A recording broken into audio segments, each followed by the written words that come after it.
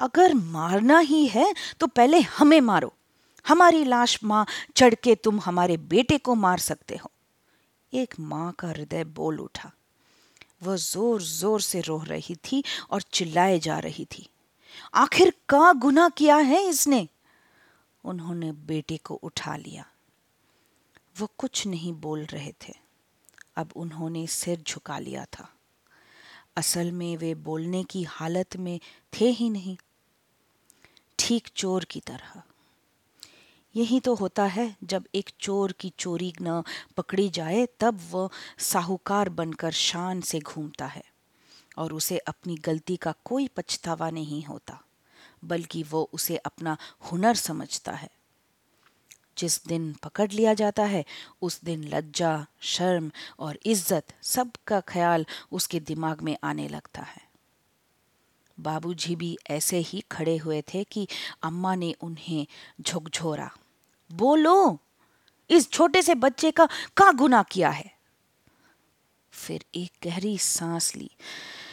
इसने गुनाह नहीं किया है, हम दोनों ने गुनाह किया है इसे पैदा करके।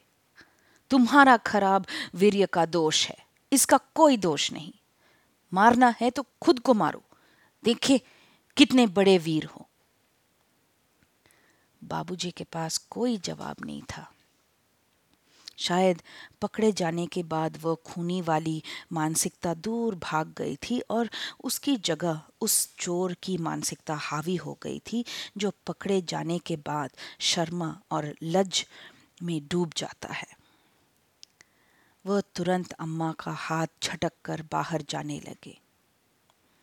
इस बीच माँ ने हर्षा को गोद में उठाकर उसे चूमते हुए नसीहत दी, खबरदार, आज के बाद हमरे बेटवा की तरफ देखा भी तो पुलिस में सीधा पहुंचेंगे। मैं तुरंत अपनी अर्ध निद्रा से जागा। मेरे रोए खड़े हो गए थे। मैंने महसूस कर लिया था उस संभावित निर्मय हत्या को। मेरे दिल की धड़कनें भी काफी बढ़ गई थी। बेशक उस समय मैं 6 वर्ष का था, पर मुझे ऐसा लगा जैसे कल ही की बात हो।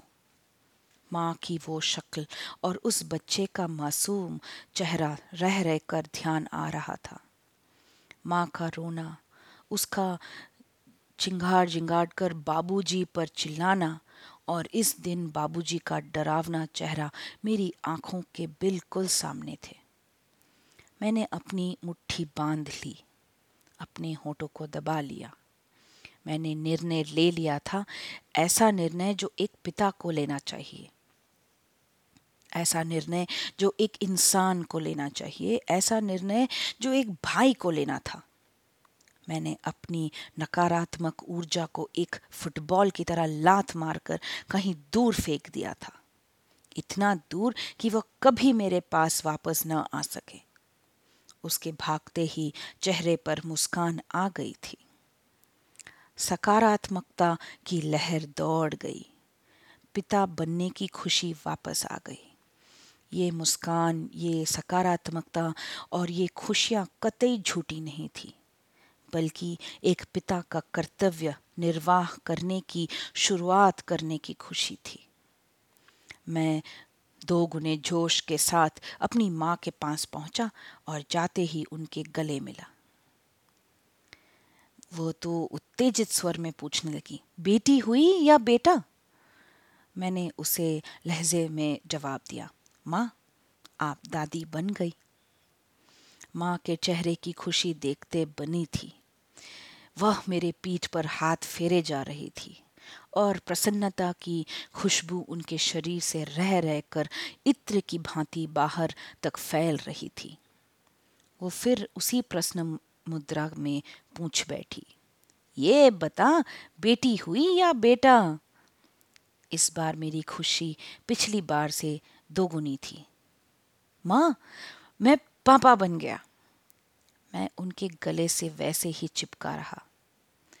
फिर कुछ ही देर में शायद वो वही प्रश्न पूछने वाली थी कि मैं बीच में ही उन्हें रोकते हुए चिल्ला पड़ा, अब घर में हम 3 लोग नहीं 4 लोग हो गए। माँ के सब्र का बांध टूटने लगा था और वो पूछ ही बैठी, अरे बेटा वो तो ठीक है, पर ये बता बेटी हुई या बेटा? माँ, भगवान ने हमें गलती सुधारने का मौका दिया है।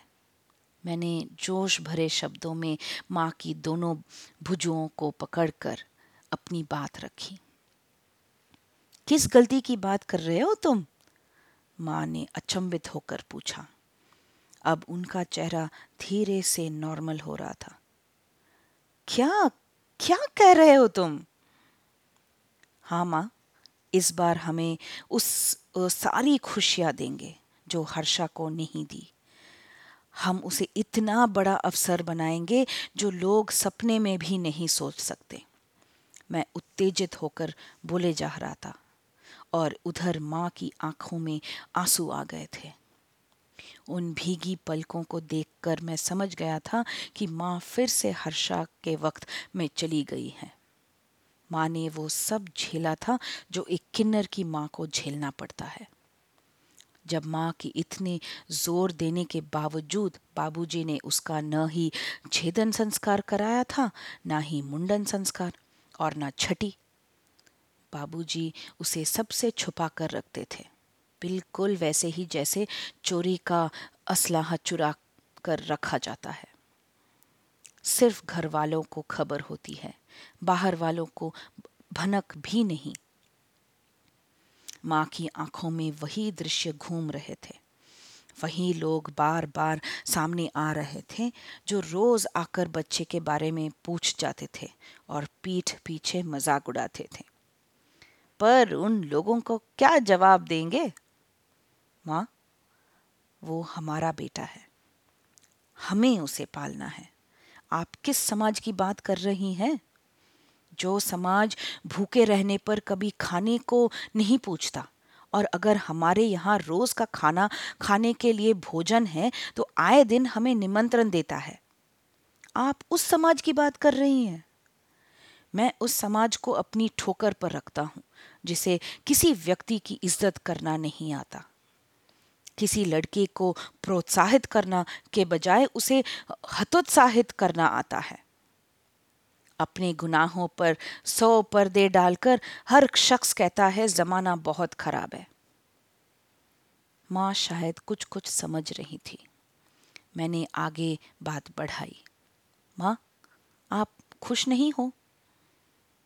भगवान ने हमें मौका दिया है गलती सुधारने का। हर बार हर किसी को मौका नहीं मिलता, पर इस मौक़ों को हमें भूलना है ताकि जिंदगी से गुजरते समय मन में कोई अफसोस ना रह जाए। माँ, ये खुश होने का समय है, रोने का नहीं। मैंने माँ की भीगी पलकों को अपने हाथों से पोंछने का प्रयास किया।